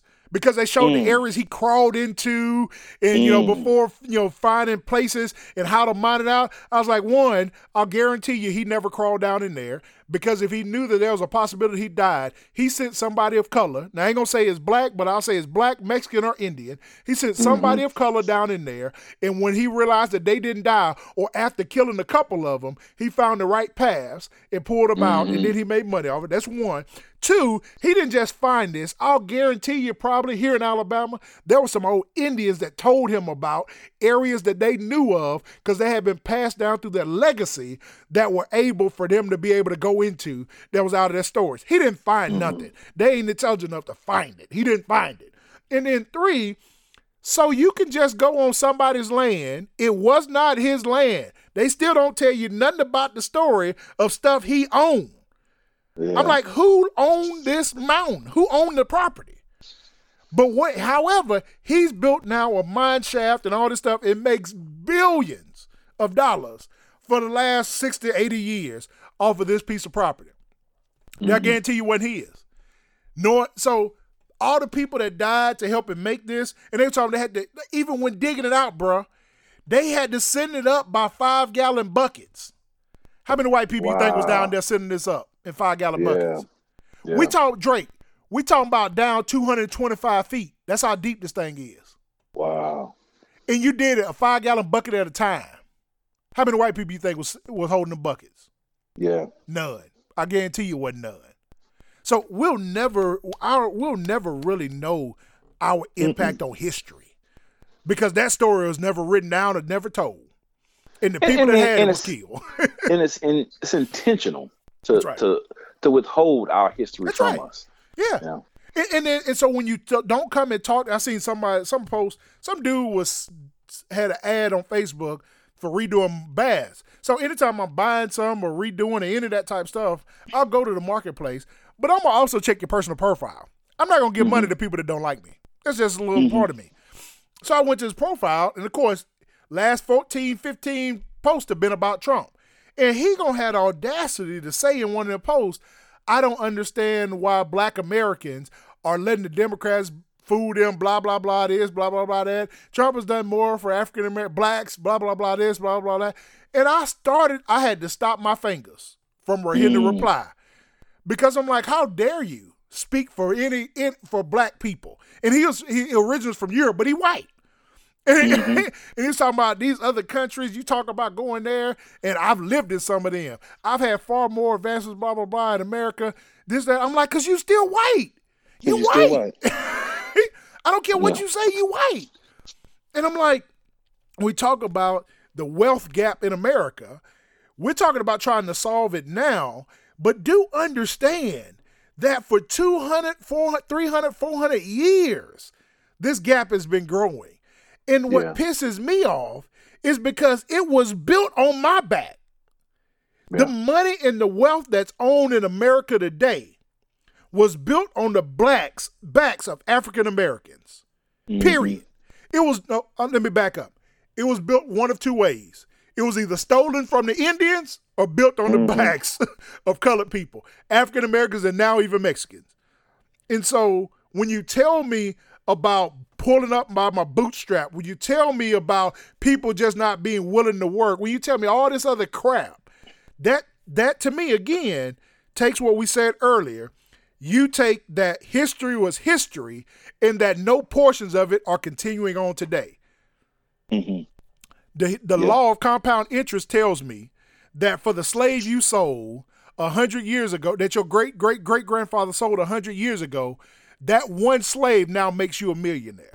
The law of compound interest tells me that. Period.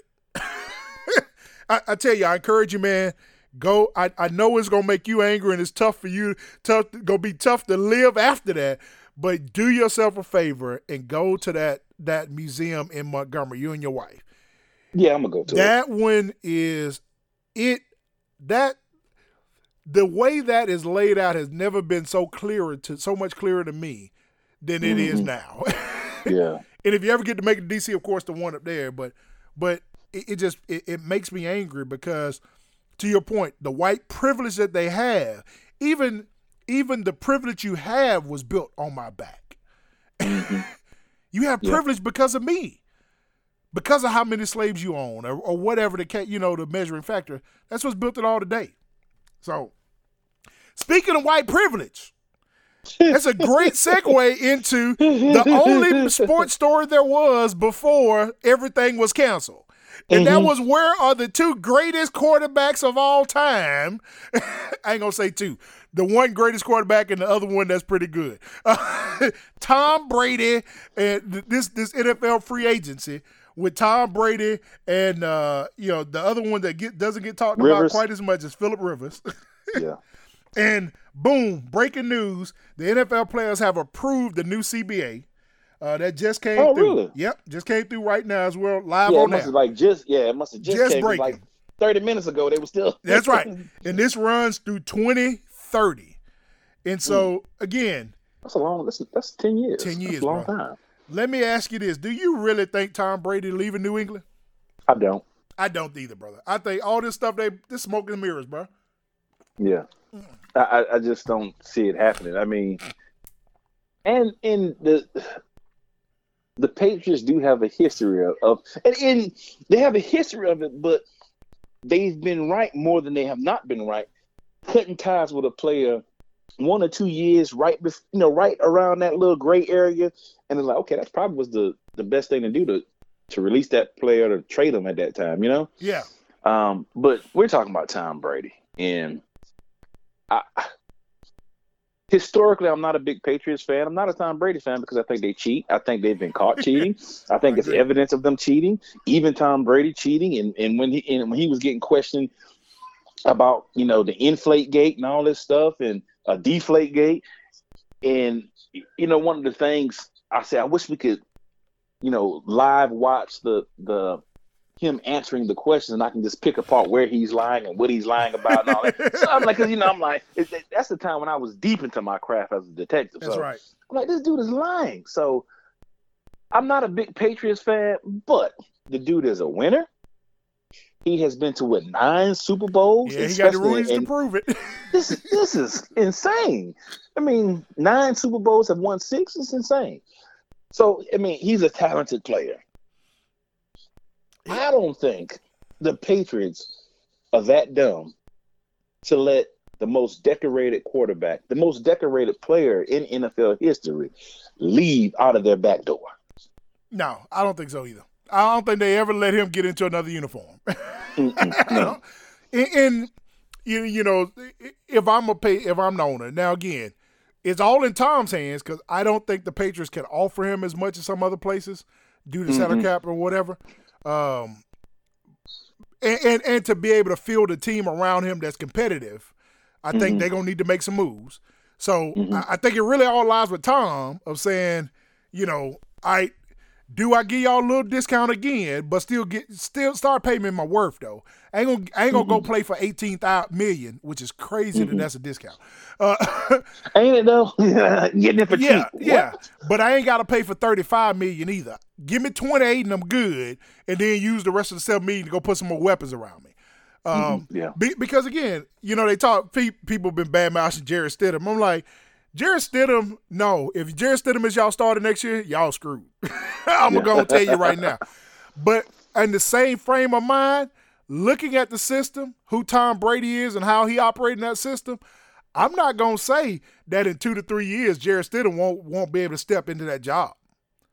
I'm not gonna say that either because, and this is why, you know, you can't take anything away from somebody who has the hardware and has the accomplishments, but I do think it's a big part of Bill Belichick's system. Yes. Because every time Tom Brady has gotten hurt, a quarterback has stepped in and has flourished. Yep. Has flourished so much that they've gotten big contracts from other teams. Everybody got paid. Left the picture.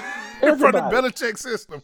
So I do think it is somewhat they don't.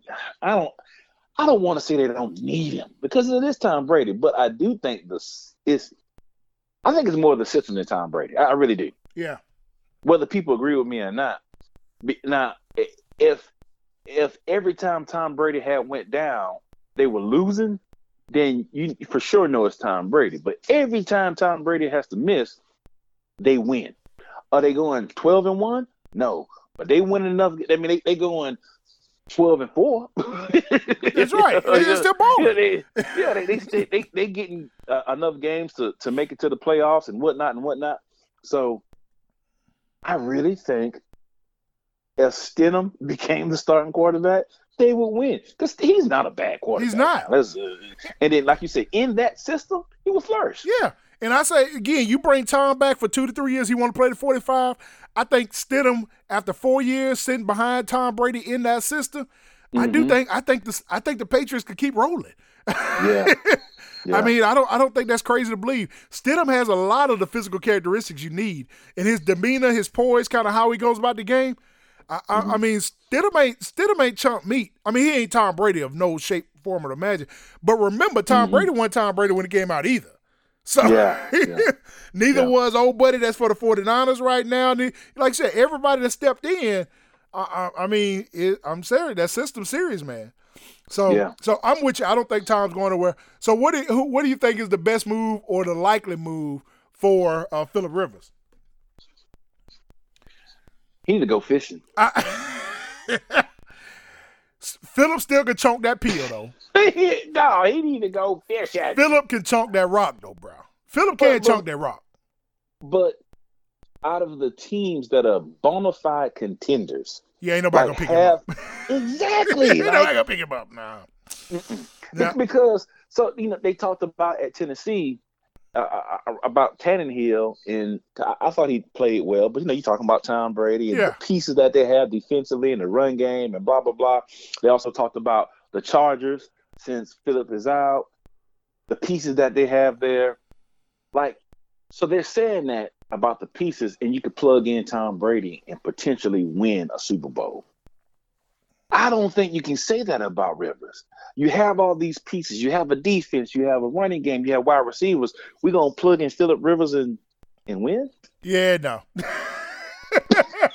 No, I'm with you. I don't think that works. If somebody like that. picks him up, it's not going to be a contending team.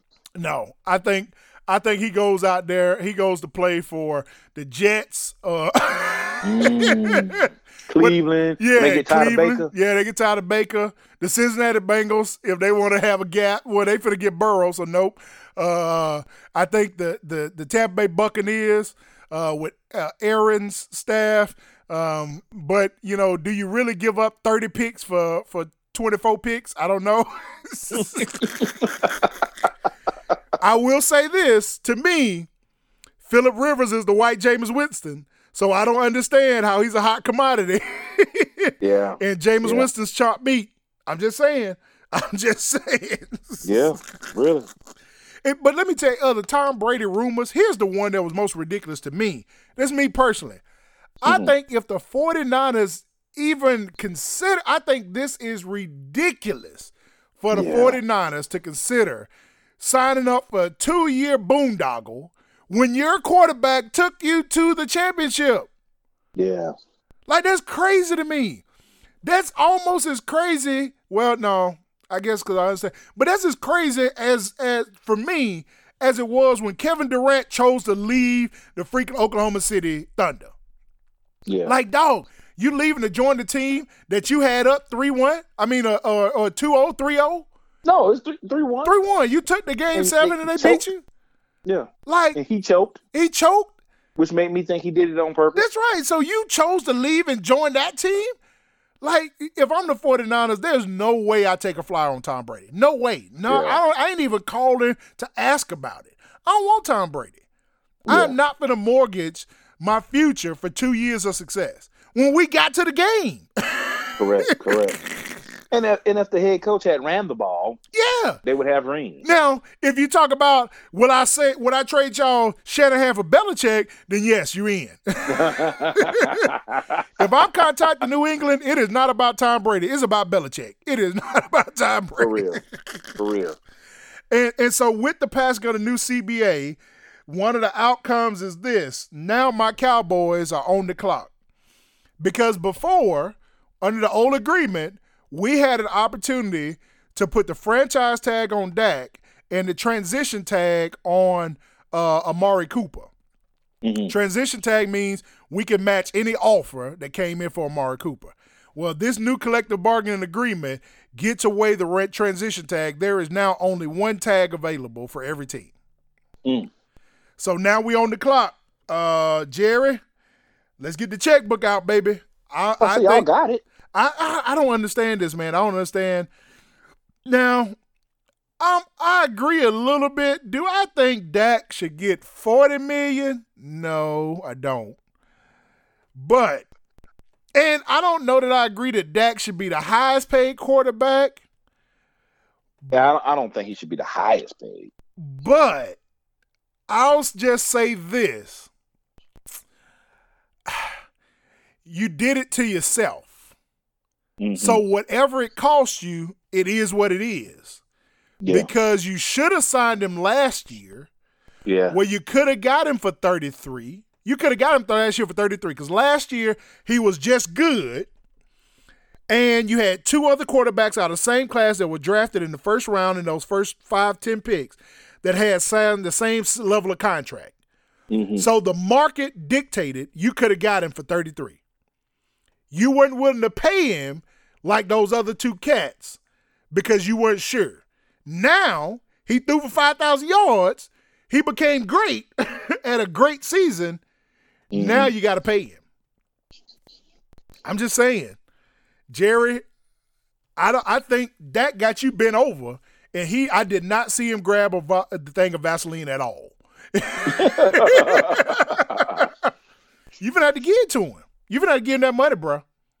So really it comes down to, do you go on to pay Amari first and tag Dak, or pay Dak and tag Amari? Because you got to have both of them back. Yeah. I don't see any way that the Cowboys don't bring both of them back. I don't see that. I mean, you got to. Yeah. And I also seen that your Saints tagged Tyson Hill and put a first round tender. So if anybody offers him a contract, they have to give up a first round pick to get him.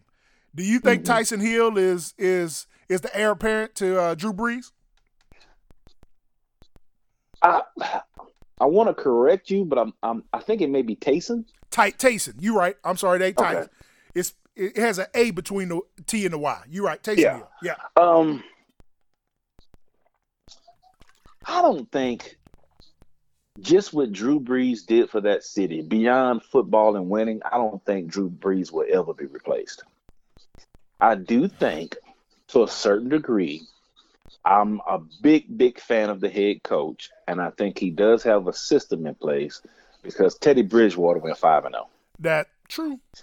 And some games Teddy threw for 300. Yeah, some games he threw games, for 67. He threw for 30. So, I do think it's a bit of the system, and from all accounts, Taysom is a really, really good athlete. Which it's been proven. All the different. He played fullback, wide receiver, quarterback, special teams, halfback, special team. Yeah, kicker, punter. Yeah, everything. Swiss Army too. That's right. So, playing quarterback in the NFL is tough. I mean, it's something I've never done, will never do. Yeah. But to be that successful in other avenues of the game, and considering he was a quarterback in college, and they saw his talent level and was like, he's such a good talent, we got to get him on the field, but we can't bench Drew Brees. Right. So I think whenever Drew does decide to hang it up, he probably is our future. Yeah, I think this year is the last year for Drew. I think this is it. I think this is the last year. And I do. I think you're right. Drew would never be replaced, but I think Taysom Hill's story fits the city of New Orleans. Mm-hmm. Yeah. He bring his lunch pail to work every day. I'll do anything you need to win. Period. Mm-hmm. Yeah. Tell me where you want me at, coach, and I get it. And I think you're right. I think what's called system is strong enough. He got great talent all around him. Yes. When you throw in to Michael Thomas, I mean, you getting a chance to hand the ball off to Alvin Kamara. All you got to do is kind of be gutsy and hang in the pocket a little bit. Yeah. So I do. I think they need to. I think Teddy's gone. The system earned Teddy. Gonna earn Teddy a big payday. I don't know who gonna give it to him, but somebody gonna give him a big payday. Do you think he gonna get a big payday? Yeah, I think he'll get payday. He gonna get paid. He ain't gonna get. Hold on. He ain't gonna get white boy paid. He ain't gonna get white boy paid. Let me go on. Let me preface that. No matter how much this was the year of the black quarterback, there's still elements of this league that still don't think they have. All right, let me formulate my thoughts correctly. Mm-hmm. After this year, the league has finally acknowledged our ability. I still don't think they're willing to pay us equal pay. I say that because I think that may be a little bit of the Dak thing from last year. Now this year they're like, I ain't got no other choice. But last year, I don't know that they still see, can Dak really be a franchise quarterback? Well, why can't he? Why not? Mm-hmm. Why not? I mean, we made Eli a franchise. We made Phillip Rivers a franchise. Why not Dak? His numbers have far exceeded anything they had early in their career. Mm-hmm. So why not Dak? So I think that I think even the media, everybody else kind of is in the same unconscious bias of, hey, I don't think Teddy Bridgewater is going to make white boy money. I think he'll make who's the other black kid that got drafted by the Jets? Smith. Oh yeah. I see his face, but I can't think of his name. Yeah, like he a backup for the Seattle Seahawks now. You know? Okay. And he's like, hey, once I got out of that system and them trying to make me run and I'm not a running quarterback, I seen the interview and he's like, they're trying to make me run. I don't run. He's like, I'm not a running quarterback. I want to sit in the pocket. Yeah. So stop trying to make me be Randall Cunningham just because I'm black. Like play to what I do. And he's like, that's not what they wanted to do. I think he'll get a good multi-year contract. Now, I don't know if I'm looking at teams, I don't know who would give him the starter job though. No. I don't think he gonna get. You don't think he's gonna get paid at all? No. So if I'm looking down, so the Buffalo Bills got a young quarterback. They ain't going. The Miami Dolphins got Fitzmagic, but I don't think they believe in him. No. You got the Patriots and Tom Brady. You got the Jets got a young quarterback. Baltimore Ravens got a young quarterback. The Bengals finna draft Joe Burrow, so they got a young quarterback. Cleveland Browns got a young quarterback. The Pittsburgh Steelers. Ain't Roethlisberger coming back? I don't know if Raper Man coming back or not. I mean, I assume he is. I think he is. I'm always calling him what he is. He is a walking sexual harassment case. He is all day, every day. All right, so but you only got what, 1 or 2 more years of Roethlisberger? Yeah, he on the downslope. Yeah. Houston, Texas got a young quarterback. Hey, the Indianapolis Colts, I don't know if they believe in Jacoby Brissett or not. I'm pretty sure they don't. Jacksonville Jaguars. Who's the quarterback for the Jaguars? Isn't it Minshew? Yeah, he got up and down. He had them good 2-3 games, and then he went off the deep end. Mm-hmm. Yeah. I think Jacksonville will be a good fit for Teddy Bridgewater. Tennessee Titans, again, looks like they're going to let Tannehill walk. So I think they're going to be in the need for a quarterback. The Denver Broncos think that they got a young quarterback. Kansas City Chiefs got Mahomes. The Raiders with David Carr. But you said Cam going now. I do. I think Cam going to the Raiders. Well, now they kind of trying to talk about Cam staying in Carolina. But if Cam leaves, Cam going to the Raiders. So, again, Philadelphia Eagles got one. The Redskins got one. The Chicago Bears. The Bears may be a good Teddy Bridgewater spot. Dude, ain't nobody want no Teddy Bridgewater. I'm just sorry. I'm just laying it out there. I'm just asking. When he had that horrific injury, which, you know, I feel bad for the young man. It's a blessing that he even walking. Well, yeah, and you know, last year he had a chance to sign somewhere, and he chose to stay. To me, that spoke a lot about I guess that dog in you. Like, he was okay with being the backup, and when he got thrust into the starting lineup, he was shivering and shaking. He performed well. Like I said, some games he performed better than others. But when Drew was healthy, it was like a sigh of relief. It was like, thank you, Jesus. Oh my God, I ain't gotta yes. go back out here. Man, get my clipboard back in my headset. If I saw that, I think you saw we that. Talked about it. Or the team saw that.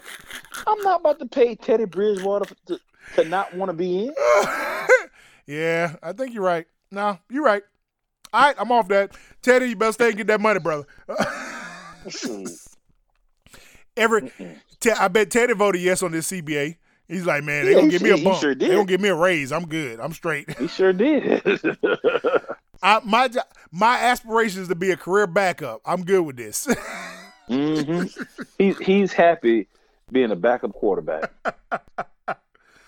Oh, and then, man, before we get off, hey, have you have seen these memes about if the meme I saw said if Play Too Much was a person, and it showed Rudy Gobert touching all the mics before he got out. Like, you don't want to wish ill will on people, but that's one of the situations where, like, I understand. All right, I understand now. And then did you see the one where Donovan Mitchell was giving an interview and Rudy Gobert came across behind him and rubbed his face and all in his face? See, that made me want to have a conversation with Rudy Gobert and Donovan Mitchell. That's right. But Donovan Mitchell looked at him like, dude, what's wrong with you? Yeah, see? Yeah, I'll put these hands to you. If they ever go to practice again, one of them has to be traded, I think, from this point forward.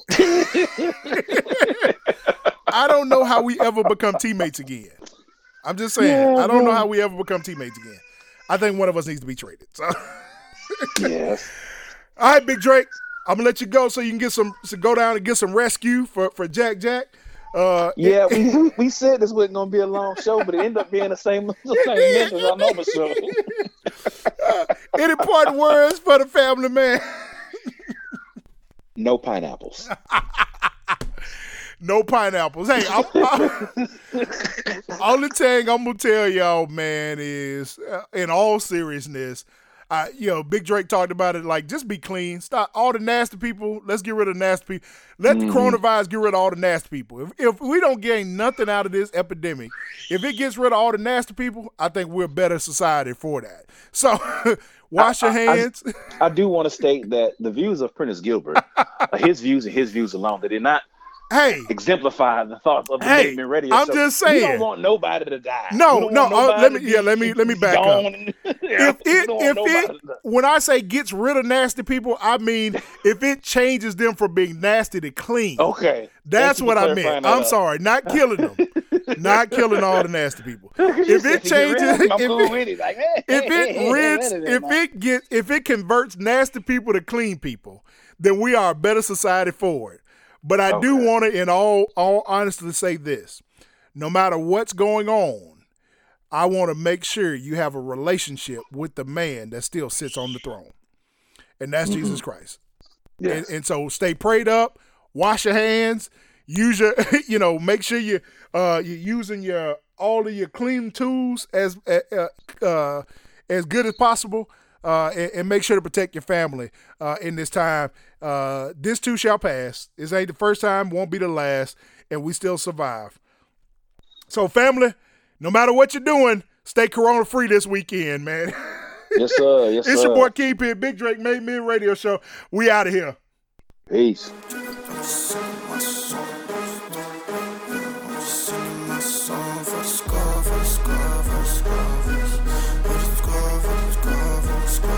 Signs to the zodiac, ay. I don't need them, I just go attack, ay.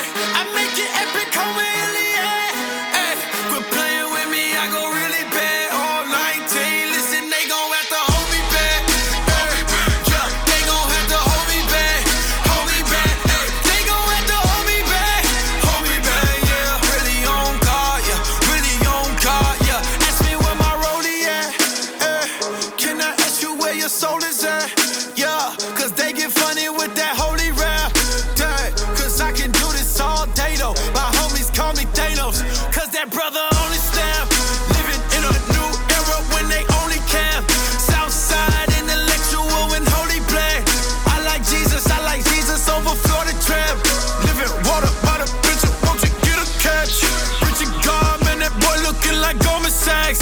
Wait, just run it up, I got an open tab. Won't you go and get another round? They gon' have to gun me down. I don't thumb it down. I be giving all I got.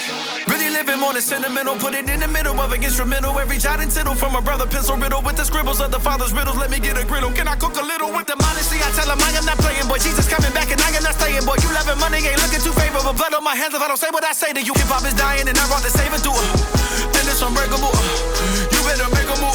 What you gon' take? What you? I never switched up. I never ditched us. When they dissed us, I didn't flinch up. Ask my sister. We don't give up. Ready to die for the truth that clinched us. You can't bench us. Eat your weight up. Cause you can't bench stuff while we lift up. I come around, man, the boy be business. Everybody down with the Lord be with you, nah, man. My song, I just sing my song.